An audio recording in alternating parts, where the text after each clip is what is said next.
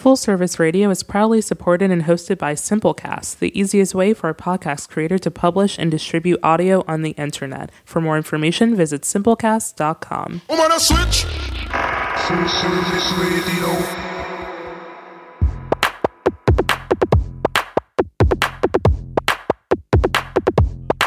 It's kind of amazing. So much arm. Yeah. He's like as big as a superhero. Literally. Like superhero. Shoulder width, twice the width of your entire body. Like full on Marvel. He could throw full you on over Marvel. his shoulder. And I could rest there, like with a pillow and a coffee. He could be the little birdie on his shoulder. With an iced cortado, because I don't want to drink too much coffee, so I'll just get an iced cortado. Obviously. With oat milk. Hello, everyone. Oh, hey, hi. We're just, scheming. We're on just these talking about cuties. people in the box, because we're in this gorgeous glass box on the beautiful podcast, The Beauty Archeo. Welcome, everyone. I'm your host, Professor Noir, with our host, Mix Monday. Hi. We are broadcasting live on Full Service Radio here at the Line Hotel in Washington, D.C., and we're watching a lot of very muscular people walk by our podcast window right now. We're just talking about how beautiful people are when they come here. People dress themselves People properly. dress real cunt here. Looking good. They're smelling good. They smell. I don't know if I haven't smelled anyone personally. Have you been sniffing people? Well, Monday? I did get a little waft of something lovely. I think that was walking me. down the corridor. I think that was me. Oh, maybe. Do you smell me? This kind of like birch leaf mentholy. There's no birch leaf in it actually, but it does smell like birch leaf. You like that yang yang. I don't like yalang yalang. Stop calling it yang yang. I don't know how to say that word. It is not yang yang. You make it sound like some like toilet bowl liquor. Got that yang yang. Cooked up in jail. Like, you got that yang yang. Yeah. I don't like ylang ylang, which is a very expensive essential oil. It smells like expensive toilet paper. Yeah. And I don't like it. So thank you. Oh. But I would like for my toilet paper to smell like ylang ylang. So, Charmin's, get on it. Ylang ylang infused toilet paper. I cannot laugh enough at you saying that word. Because I'm some yang yang toilet paper. yang yang. Oh my God, I cannot say this. Yalang yalang. Why did you get me saying this? I'm so mad at you. Words are fun. Words are fun. Words are hard. Words are fun. Oh my gosh, welcome everyone. This is again the Beauty Archeo, your fashion history comedy podcast. We love to laugh, clearly. Truly. We love to look at people and talk about people.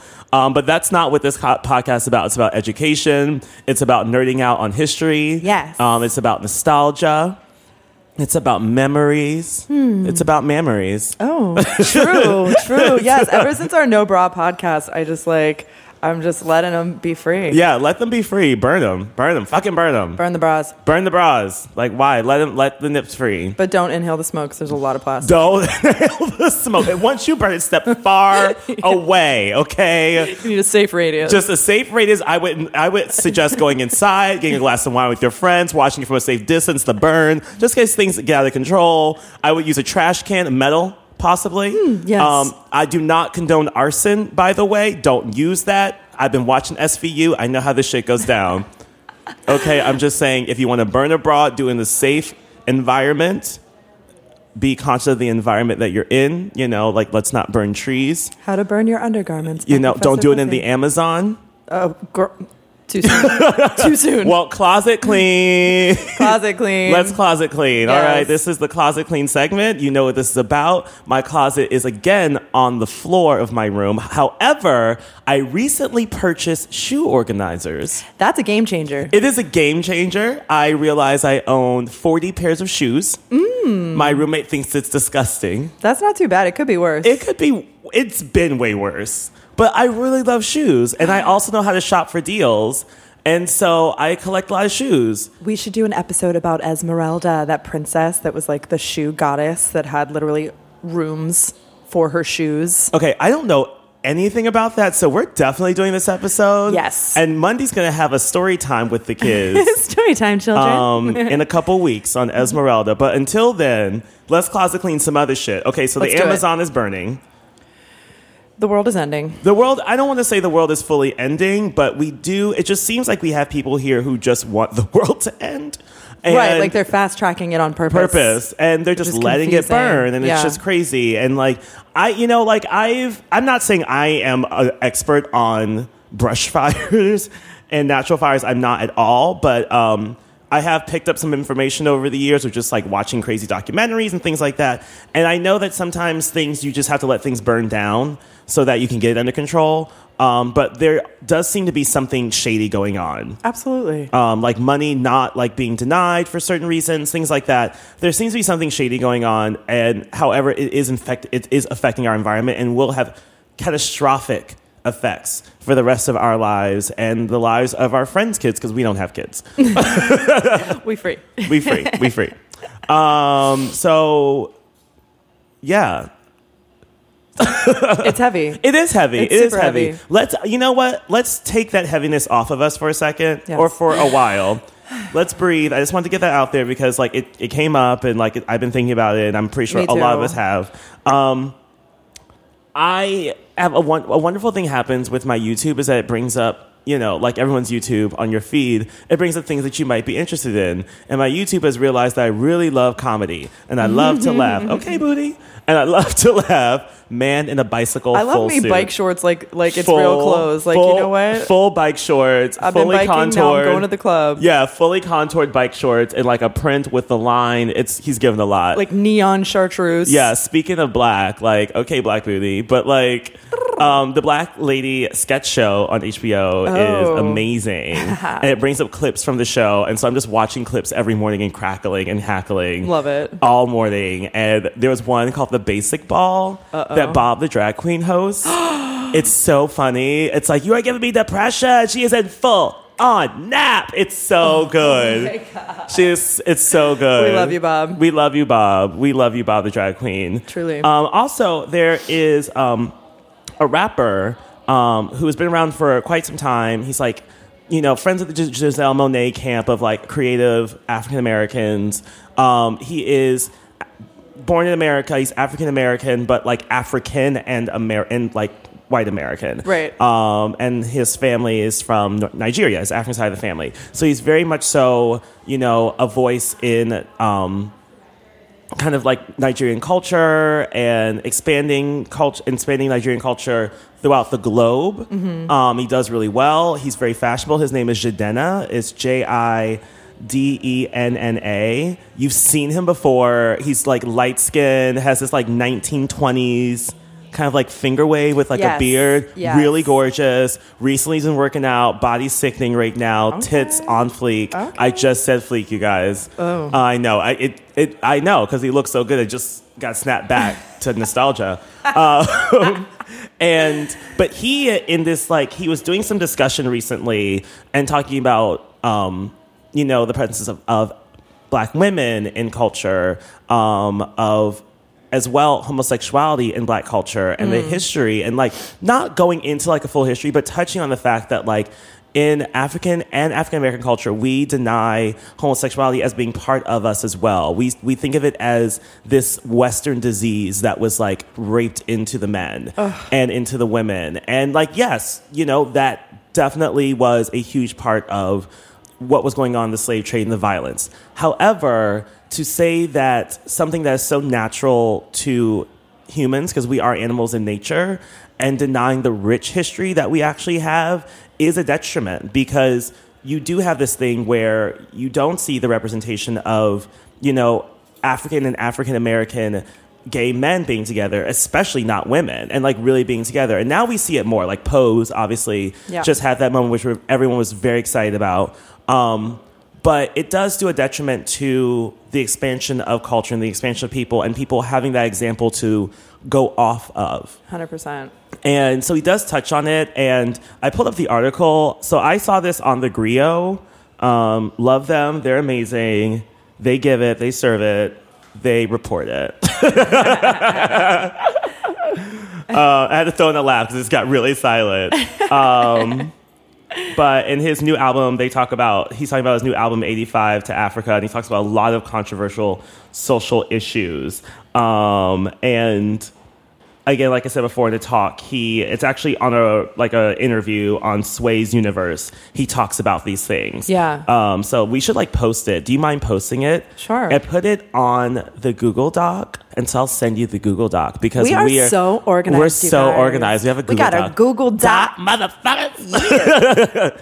and we're gonna post it on the Facebook page because I'm just really excited to know that like someone like this who has been an influential voice in like kind of like Afrofuturism as well, and young African American culture and African culture, like to like talk about this and put it out there, and like he is definitely not gay, and like that makes me even happier is that it's not a gay person who is black saying this. Like, thank God. Right. You know, it's just like, I mean, my dream has always been for like us to just be in a room and just like talk it out. Totally. Because there's just so much denial. So, yeah. Yeah, and that denial can get very toxic very quickly. It already has been for centuries. And so, right, exactly. You know, time to heal. It's time to heal. Yes, it is time to heal. It's really time to heal. And the best way to heal is to have just calm, judgment-free communication. Yeah. You know? I thought you were going to say calm, judgmental communication. I was just like that, too. Like I'm just calmly, quietly judging you. Yeah, just like keep your judgments to yourself. Just a silent shade is all that's necessary. Thank you. No, but really, it's a beautiful thing when people can have two different perspectives and just talk it out, talk through it. Speaking of perspectives, I am drinking. This has nothing to do with gay culture right now. I've been drinking. This kind of kombucha-esque drink by Sonomi. It's called Lemon. It's a sparkling switchel. So it's like lemon and it's like apple cider vinegar, ginger, and honey. And obviously lemon. Sold here at the Line Cafe. It's sold here at the Line Cafe. For the cup everyone runs for. Yes. And this is a very interesting drink. And so while you were saying that and you were talking about healing, I'm just like, I was just like healing with some lemon and some vinegar right now. Shoot. I feel so bad. I feel like a horrible hipster. I cannot get on the kombucha train. I can't do it. It's so weird. No matter how beautiful the flavor description is, it all tastes like salad dressing to me. It's like, no, it's juniper and mulberry and currant. It's like, no, it's salad dressing. I'm so sorry. So many people are going to be mad at me right now. Everyone has different tastes, but I just cannot get down with the kombucha. I was not expecting you to say that. It all tastes like salad dressing It really to me. is. It really is. It's like Newman's fucking own, bitch. Like, really. Newman's own should open up, do some kombucha, and you should run the line. You should be the face of Newman's own kombucha. Like, right here. You heard it right here. So Newman's own, if you try to steal this idea, we're suing you. Number one, this was date and time on August, what's today? August 30th at 1:12. Mundy Spears is going to be the face and head of Newman's own kombucha line. She's really excited. I'll pour it on my kale. You should see it. I can't. At least you got the kale. I mean, she's like, I can't. I mean, you are on the hipster movement. You can't eat. You can't eat though. I mean, food and I have a complicated relationship, but I love it. I know. When it does me right, I always make fun of my dear friend here. No. About their food. But you know what? This person keeps it trucking. Wellness is a journey. And you are definitely on the great odyssey. Truly. Ain't that the truth? But you know what? I'm healthy right now. I'm finally I got my curves. You definitely have those curves. You look amazing today, by the way. Oh, thank you. You look amazing. You're casual, but I'm really loving what you're doing. You're like, it's very Barry, no makeup, doing no makeup again. You don't need it. I've been, it's really crazy. When I was in New York, I did my very first naked-faced photo shoot, and I was terrified. Wow. I was really scared. I would not do that personally. Well, right. But it was such a transformative, cathartic experience for me. Like, actually finding pictures of myself, not supernatural like that, which we are taught we are not supposed to be in front of the camera. And being like, you know what? I am not mad at my face right now. Unless Herb Ritz is doing the lighting, I'm not doing that. This is just like outside in the street. You are brave. No lighting. You are brave. You were like Britney Spears going ball brave. Oh, man. That's brave. But brave on purpose. I don't think she meant to be brave. She was just trying to work through something. Closet clean. Ooh. So, everyone, we'll be back. We're going to take a little break, and we're going to come back with more Chanel, Call Me Coco.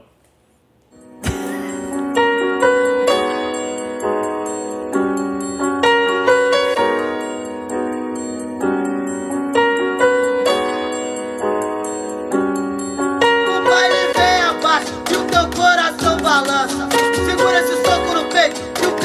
Chanel está em chamas. A concorrência treme, sabe que quem manda a gente. Se liga quem tá do outro lado, que aqui a chapa é quente. O baile vem abaixo e o teu coração balança. Segura esse soco no peito, que o Chanel está em chamas.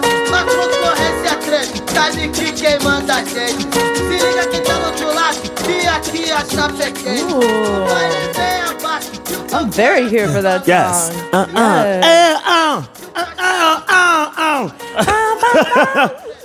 I'm clearly not a rapper, so I'm not going to try that again, but that was for you all. You would be the kind of rapper that doesn't actually say any words. I would say words. I would definitely. I have a lot of things to say. You do? Thank you. Somebody should Thank give you a podcast I or know. Well, we are on a podcast, The Beauty RKO. Hey, hi, welcome. The fashion history comedy podcast on Full Service Radio at the Line Hotel in Washington, D.C. I am your host, Professor Noir, with Mix Monday. With Mix Monday. In the mix. In the mix. They really love kombucha salad dressing. I'm going to piss off so many people with that statement, but I don't care. Or you'll probably create something. Watch. Watch, there's going to be a new restaurant opening. I'm just being real. Watch, there's a new restaurant. Okay, so last week we opened up the discussion on Gabrielle Coco Chanel. Miss Frenchie McFrench a lot. Miss Frenchie McShade a lot, who I still love, created beautiful garments. It's a wonderful brand. But, we kind of laid the groundwork. She grew up and was born completely and utterly dirt poor, literally lived in a orphanage where her mother was a laundress. She died, went to another orphanage, grew out of that, aged out of that, and then pretty much went into the burlesque scene as a pazooz, doing comedy shows, which we got the word right, pazooz, because I was saying something else. Got that pazooz pizzazz. Got that pazooz pizzazz. And then once she got that pazooz pizzazz, she was like, you know what? Let me get a man. And so then she met Balzan. And then from Balzan, she met Boy Capel. And then from Boy Capel grew out of her vagina the beautiful brand of Chanel. Power of the pussy. Power of the pussy, literally. Yes. Power of the pussy and of the mind, because she was a very intelligent woman, Yes. She was a very intelligent woman the entire time. I think the thing is when people grow up uneducated or people grow up not necessarily formally educated, we assume that they don't know. Right. We assume that they don't have vision. And a lot of times we find people who are formally educated are the ones with no vision. They just know how to work in the system. And so having that unconventional education, having that unconventional experience in life, and also seeking out life experiences is what she did. And that's one of the things that made her such a female icon, created everything that we know of, created, the brand. So, after Balzan and Boy Capel, she's in the 1910s. She started designing hats, right? And designing hats for wealthy women, and mostly kind of the bohemian-sided wealthy women, the more on the cutting edge of fashion wealthy women. As that grew, later in the years during World War I, she opened up her first shop in Deauville in France, and it was a hat shop, but she also started to dabble with ready to wear and ready to wear clothes made to order. Her own style was a mix of masculine and feminine, where it was a lot about comfort and functionality, but also still sleekness and a lot of taking away things and adding on new ideas and bridging the gap between her poor roots and her very high society connections now. Yeah. And from there, we see the beginnings of this huge, major, iconic brand and this change in women's fashion, how women see themselves in fashion. By 1919, by 1919, Boy Capel dies, and Chanel is left without her lover and her main source. And I was waving at someone from the bowl again. Hi. Was left without her the love of her life, but still had a company and a brand that was growing. Right. And this is before it was a brand. It was just design. It was a design house. It was, it was famous at this point. It was becoming even more famous. And so we get into the 1920s. Yes. And that, my friends, is the rest of our show. Thank you so much. No, we get into the 1920s, which I always hate with this because a lot of people glaze over in movies about Coco Chanel. People always glaze over this period. This is the period that actually made Chanel. It was the most interesting time. It was the most she truly interesting was time. transitioning, finding herself as an artist, and building her team. Exactly. So, funny thing is like, speaking of lovers, in the 1920s, Chanel actually meets Igor Stravinsky. Famous, music, dance, everything. Yes. High theater icon. And he is working with Deux Ballet Russe at the time. And they spark up a love affair. Like a small love affair. It was very short, but it was more of an affair of artists, an affair of minds, an affair of emotion. Because again, this is after Boy Capel died. So I would assume that Chanel's not necessarily as open to lasting love. More of like getting that... Those life experiences. Yeah, those life that you're experiences. talking about. Yeah. And so connecting with people in certain ways, especially men, because clearly she has a relationship with connecting with men, I think, which I find very interesting. Yeah. As a person who did so much for women, she definitely had a very masculine, heavy... Yeah, she had a lot of masculine energy. A lot of She had masculine that boss energy. bitch energy. Exactly. Actually, by this point, she was already pretty well off. Mm-hmm. And she bought a house in the Bel Reposario area, which is a neighborhood in Paris at the time, and invited Igor Stravinsky to come and live, his family to come and live in her house. Oh, okay. But this also solidified a lasting relationship of artists, not necessarily of lovers anymore. Right. And it also solidified her doing costumes for Deux Ballet Russe for the next 7 years. Yes, yes. And so as she was doing ready-to-wear fashion, opening up her couture house, she also was making a mark on costume design in the Paris Opera House, which is the highest form of entertainment and theater in France, if not in Europe. Yeah, and really informs why costume jewelry was such a thing that she started to integrate as well. And exactly. And so I would like to go into just saying those roots and understanding what she's coming out of, understanding why Chanel's clothes were so iconic and are so iconic. And so to go back, we're talking about Chanel's style was all about simplicity, streamlining, comfort, but still making a statement, still being present, still putting their presence out there by going against the grain. And what were you going to say? Sleek statements. Sleek statements. And so, yes. And so as that grain was very plush, very overstuffed, and so coming out of that, Chanel's style, when she started creating dresses in the 1920s, the hemlines were starting to raise because of the war with the rationing of fabrics. So hemlines were raised. So she played into that, raised the hemline about 5 more inches, 3 to 5 more inches, just above the calf, or just right at the calf. Not quite the knee yet. Not get too quite excited. the key, but just above the calf. Right. And then also creating a silhouette where, against the grain again, women's silhouettes before then cut women in half between the top and the bottom. Right. In very exaggerated silhouettes. She created a long line, streamlined silhouette to respond to both war rationing of fabric and food rationing. So a lot of people actually a new body type started to emerge in this trend. And before it was about the woman being very curvaceous and voluptuous, not necessarily big or plus size, but very voluptuous in that tiny little waist. During wartime with food rationing, people thinned out. Because of wartime, people moved a lot more and had to be more active.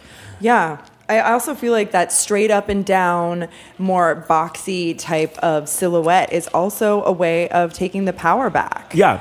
Don't focus on the curves. Focus on the lines or, being able to move and work. Well, also it says focus on the face. But then, even more so, and this actually happened by accident, Chanel was getting ready for an opera in, I want to say it was 1919 to go out. She was going to go out. And this after Boy Capel died. And that was really fast. This after Boy Capel died. Sorry. Bless him. I realized I'm not having a full-on casual conversation with you. I actually have to enunciate. And she was going out and she was doing her hair and she had her hair pulled up into these 3 very intense braids. And she had her hair wrapped up in this kind of tresses of hair laid on top of her hair. And she was going to do a curl or something, or her hairdresser or maid, and they burned some of her hair. And she was like, well, fuck it. I'm just going to cut this braid off because this is too much. Oh, yes. The birth of asymmetry. And then she cut the other braid off after that. Yeah. And then she had her maid cut off the third braid. Reportedly, her maid cried as she was cutting off this third braid. Because, again, women's ideas of beauty, their idea of beauty for women was diaphanous, long hair. Right. You know, like you pull down that hair and you just look like, you know, Botticelli's Venus, ready to go. Right. And she was like, I need to function. I need to move. This can't be all on top of my head like this.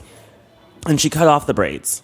And she had this rough version of what we now know as the bob. Yes. And people were shocked by this because now she's rocking this haircut. She looks like a fucking boy. Everybody's like, why does she look like a boy? Hot. It's hot, but it's so controversial. Yeah. Because she's going against gender norms. She's going against gender roles. And the funny thing is that it wasn't the French that got onto it first, because people don't understand this. As much as we say the French are so edgy, they're actually much more traditional than we think they are. Yes. And they were still in a lot of traditions when it came to gender and fashion. There's some of these traditions of gender now to this day, and especially in gender and the expression of fashion and the expression of gender in fashion, they're very much so held to those rules. And so she completely shocked the shit out of them. But it was the American editor at the time, yes, of Vogue, who saw her at this Paris party at the Paris Opera, and she was in love with it and brought that idea back to America, to New York, and put it in Vogue. Yes. And so then we see the birth of the flapper haircut starting to happen. Yes. Short hair, straight up and down lines. Sleek up and down lines. And so back to what I was saying before, this idea of the short hair of the bob, this sleek up and down line draws the attention not just to the woman's body, but now it draws it up to the face instead, actually. And then more so, it makes you think not just what's on the face, but what's behind the face, what's in the mind. A novel concept. Do you know what I mean? Yes, of course. And it's interesting, too, because at this time, in the 1920s, ideas from Freud and different scholars, people reaching more inside and looking into themselves, psychiatry and psychology, the practice of, grew more and more and became more popularized. And so, again, this plays on all these different elements of a growing society, of a changing modern society. Mm-hmm. And that's just through one haircut. Okay. And one simple silhouette of a dress. Yes. One of my favorite dresses I pulled on Pinterest. And as we talk about this dress, as like the Coco Chanel silhouette, there's two things. So there's a very famous picture of Chanel in the 1920s, and she is wearing a mixed pattern suit. I was just going to say that pattern mixing. So the idea of the two-piece suit was not uncommon for women. By the 1900s, you had the walking suit, which was basically like the women's two to three-piece suit. It contained a jacket, sometimes a waistcoat. You would have the shirt waist, which is a blouse, the early incarnation of just a simple separates blouse, and the skirt. Chanel streamlined that down to like just fabric on the body. Yeah. And so for Chanel, back in Deauville, when she was really rocking the Le Garçon style, she did it with like big pants to mimic the skirt. So she did it with like palazzo pants. She took men's sailor sweaters and paired it with like sailor cardigans and like long blazers. And she also used jersey fabric. And jersey at the time was only primarily used for men's underwear. So again, taking more male elements and putting it on women's fashion. And jersey was also a fabric that was it didn't wrinkle. And it stretched. Right. And so it was easy to maintain, and it was easy to just whip out and just throw onto the body. And it was very soft, and it moved with the body. And women didn't have that before ever. Right. Clothes that move with the body. Now, again, Chanel is not the first person to take women out of corsets. That was Marjane Lacroix, and that was back in 1905 in Paris. However, she did give women the idea of luxury, comfortable separates. And it's so if you want to think about it. It's so funny hearing you talk about this right now, because I often say how 80s fashion pulled a lot of ideas from the 20s, and hearing you talk about these things just really validates that for me. It's very, the 80s. I mean, like, all the way down, I mean, we can look at Princess Diana's outfits from the 80s. Just as a major iconic example. Wearing the men's plaids and blazers and blazers. And the tweeds, a Chanel Yeah. tweed actually was also popularized this time, which is very, very, very iconic. Very iconic for the brand of Chanel. And the Chanel tweed was based on hunting coats. Same with the pants. From the English countryside. But the actual jacket itself, the page boy jacket, the Chanel jacket that we all know of, which was created in the 1950s, was popularized. But the early incarnations happened in the 1920s. And those are popularized by the page boy jackets by shepherd boys in like the French countryside. Yes. So the idea that Mandarin collar and that like short cut that falls right at the top of the waist, or like not even at the top of the at the top of the waist, or like just below the waist. That was popularized. That started in the 1920s. So right now in this picture that me and Mundy are both looking at, Chanel is wearing mixed plaids, and mixed plaids is something unheard of. You did not mix your plaids or your patterns. Your outfits matched to everything. The colors matched to everything. No. You had things made so they all matched, and this went with that. She broke those rules and said, no, we are going to do separate so that your wardrobe, which again now responds to a fashion fabric rationing time, your wardrobe is now more versatile. So you can extend your experience and how you want to look, and extend how many outfits you want to bring out, and how many different looks that you want to create. Yeah, which is also perfect for a woman of the world who is traveling a lot. Exactly. Or just people who are also displaced after the war. Again, True. like during the World War I and World War II, people were heavily displaced. Europe was fucking destroyed. Right. And so for people who were wealthy, you know, and still lived a certain lifestyle. I mean, like, yes, you're displaced, but a lot of people still maintained a certain lifestyle. You know, like this allowed them to maintain that in a way that they still felt some kind of status, but were now wearing more casual clothes. Yeah. So it also brought I would say it helped meet the classes in the middle to a certain degree. Starting to see this kind of example of dressing from the higher classes. A bridge, totally. And the way she pairs these very classic casual things with her iconic multiple layers of pearls also kind of balances those things out and bridges the two aesthetics. Exactly. So right now, what she is wearing is a wide striped kind of sailor or Breton sailor shirt. Breton is a place in France. It's like known like for their like schoolboy look of like wide sailor stripes, white and blue, that whole thing. That's the Breton style. Why are you looking at me like that, I'm Mundy? just thinking of so many things that I cannot say about that. But yes, it's something Hold that on. you see in a lot of different types of communities. But what were you about to say? Because like your face looked like you're going to explode. Like, what are you trying to say to me? I just saw so many. It's very popular within the. It's just so many Madelines running around. Like, yeah, and it's just very, very popular within the female gay community as well. Oh, yeah. Oh, Like, yeah, I just yeah. saw so many lesbians all at once. Not actually from the box, you guys. Yeah. Not from the skybox, but like... Right, not literally. I mean, yeah, just in my mind. But just in your mind. You just saw just running at you. Like, oh, damn. That would actually sound amazing. That Please, sounds if that great. a bunch of lesbians want to show up And in just, like like, full Breton run stuff at me and run in at stripes? both me and Mundy, we will be very We will happy be about here that. with both arms With open. both arms to welcome open. you. Both arms and both legs open. Oh, shit, now I'm getting excited. So to keep going with Chanel and Right, what Chanel, she's done. I know, right? We get in so we many... get into trouble when I make a face and then you ask me what I'm thinking. And I That should not always do gets us in that. I trouble. should not do that. So the other iconic moment of Chanel's career in the 1920s was an item and a product that is now, I think it was like in the Guinness Book of World Records of like top inventions or like the greatest inventions of the 20th century is this item. And it is the iconic perfume Chanel No. 5. That's right. Which I loved the story you told last week about how that happened. Well, it was true. It's funny because it's true. I didn't even make it up.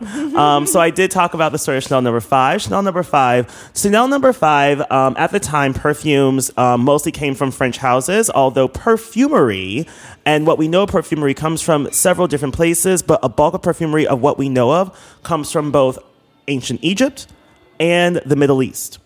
Right. So people who come for the Middle East about all this political shit just know that that all that luxury shit that you buy, from sofas to coffee to perfumes to cosmetics, those ideas come from the Middle East, and that will be a whole other class that we're going to have to teach one day. Because that's something that I always want people to understand. Like, when we keep fighting, and this is me getting on my soapbox, and we fight with another country and try to rape and steal their culture from them and then blame them when they come back for us, please understand that you are linked to that country in so many ways. That you don't even realize. Yeah. So learn your history.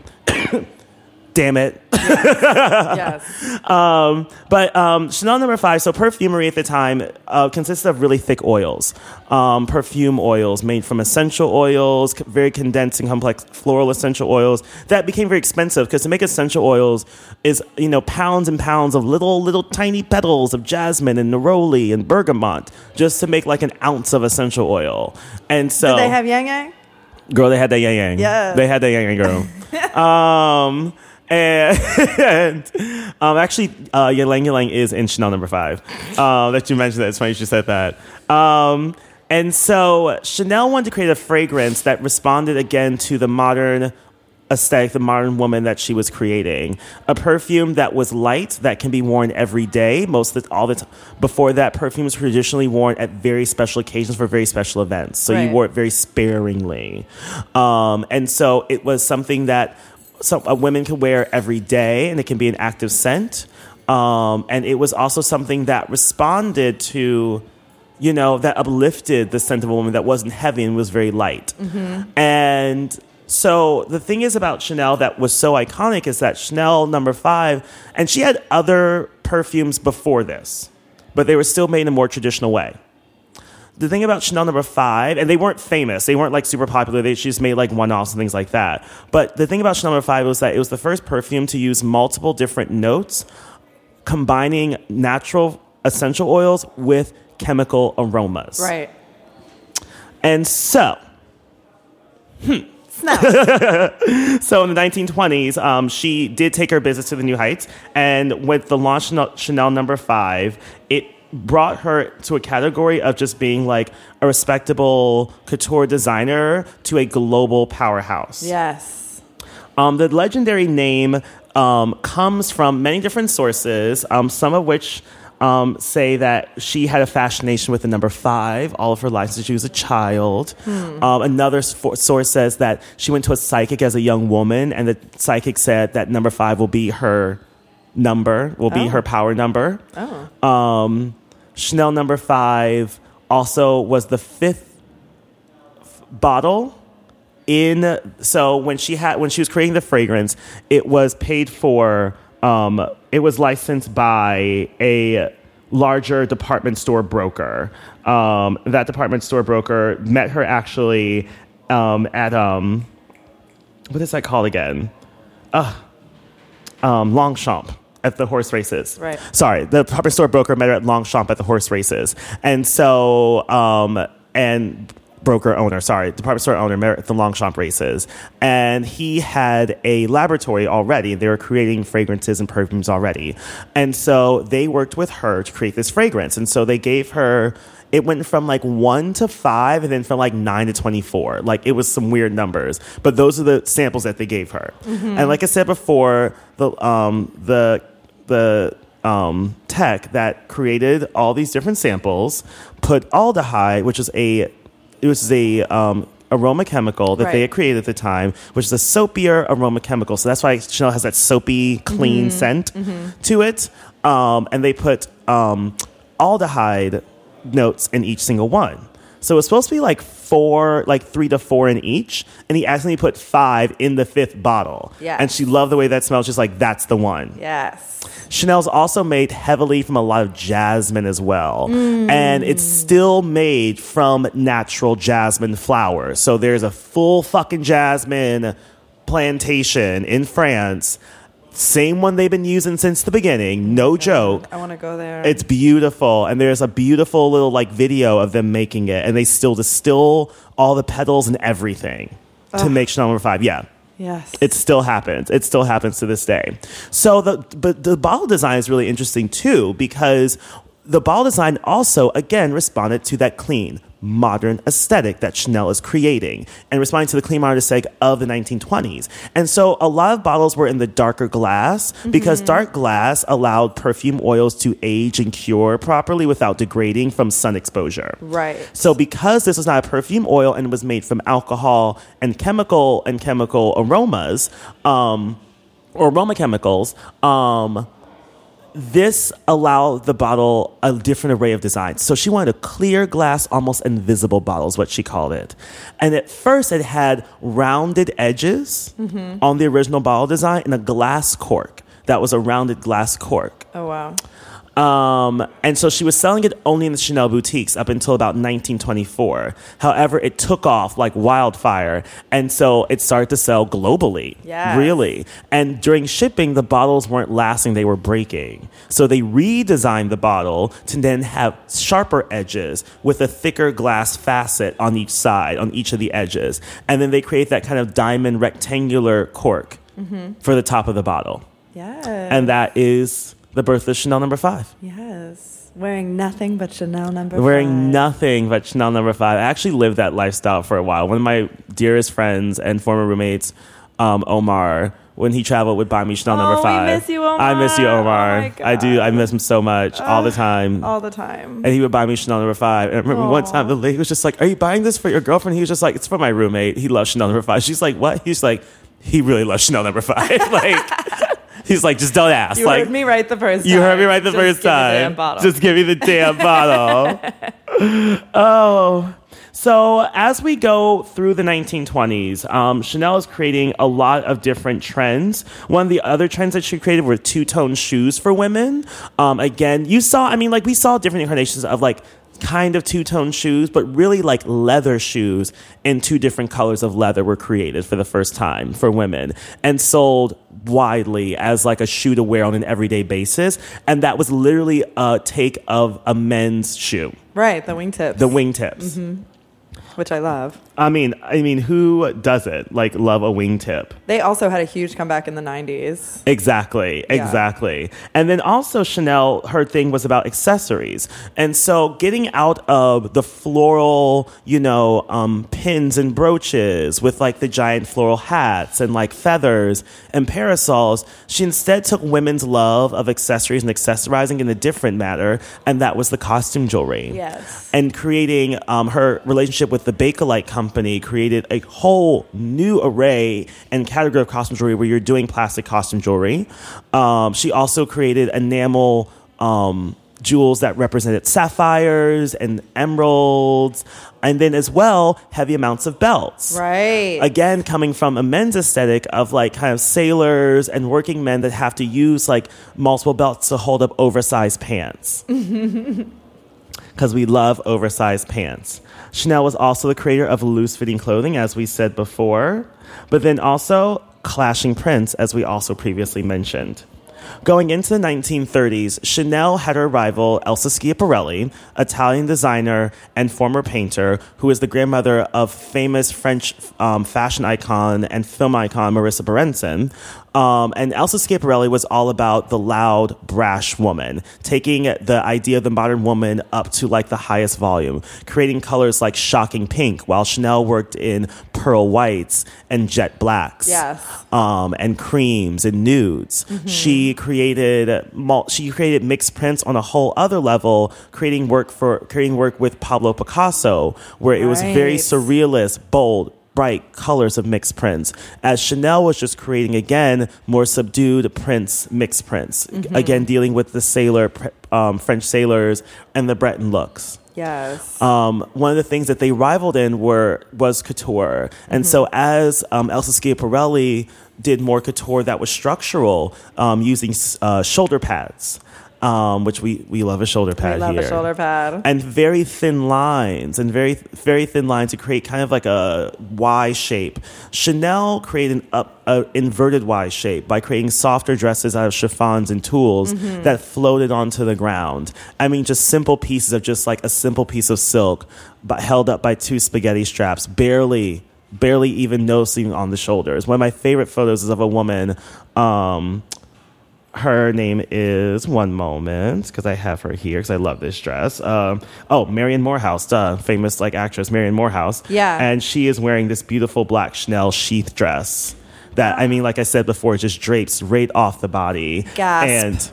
And it really resonates. Yeah. So as we get out of the 30s, we are going to start next week and talk about and finish off with Chanel and her crazy ass Nazi affair during the Nazi occupation of Paris in the 1940s, and how she became a Nazi spy and how her shit went to shit because she made the wrong decisions. But I respect her for trying to survive. I'm just saying. Yes, and if you want to listen to our Girl Fights episode, we talk more about her rivalry with... Yes, listen to our Girl Fights episode, which we did 2 weeks ago. 2 weeks ago, we talked more about that. So we are going to pause for today, you guys. We've had a wonderful class. We've had so much information. We're going to have another fabulous class on Coco Chanel. This is Call Me Coco, and we have a part 3. This was part 2. Coming up next week, this is the Beauty Archeo. I'm your host, Professor Noir, with Mix Monday. We're your fashion history comedy podcast, broadcasting live on Full Service Radio every Friday at 1 p.m. from the Line Hotel in Washington, D.C. We will see you next week. Bye. Enjoy this beautiful day. Thanks for listening to this program on Full Service Radio, broadcasting and recording from the Line Hotel in Adams Morgan, Washington, D.C. Full Service Radio programming can be accessed live and archived on fullserviceradio.org. Our talk programming is available on most podcast apps like iTunes and Stitcher, and our DJ sets are available on mixcloud.com/fullserviceradio. Full Service Radio features over 30 weekly shows and over 50 local hosts covering every topic imaginable. If you want to be a guest or get involved, email us at info@fullserviceradio.org. Follow us on Twitter at FullServiceRDO, on Instagram and Facebook at Full Service Radio. Thanks for listening.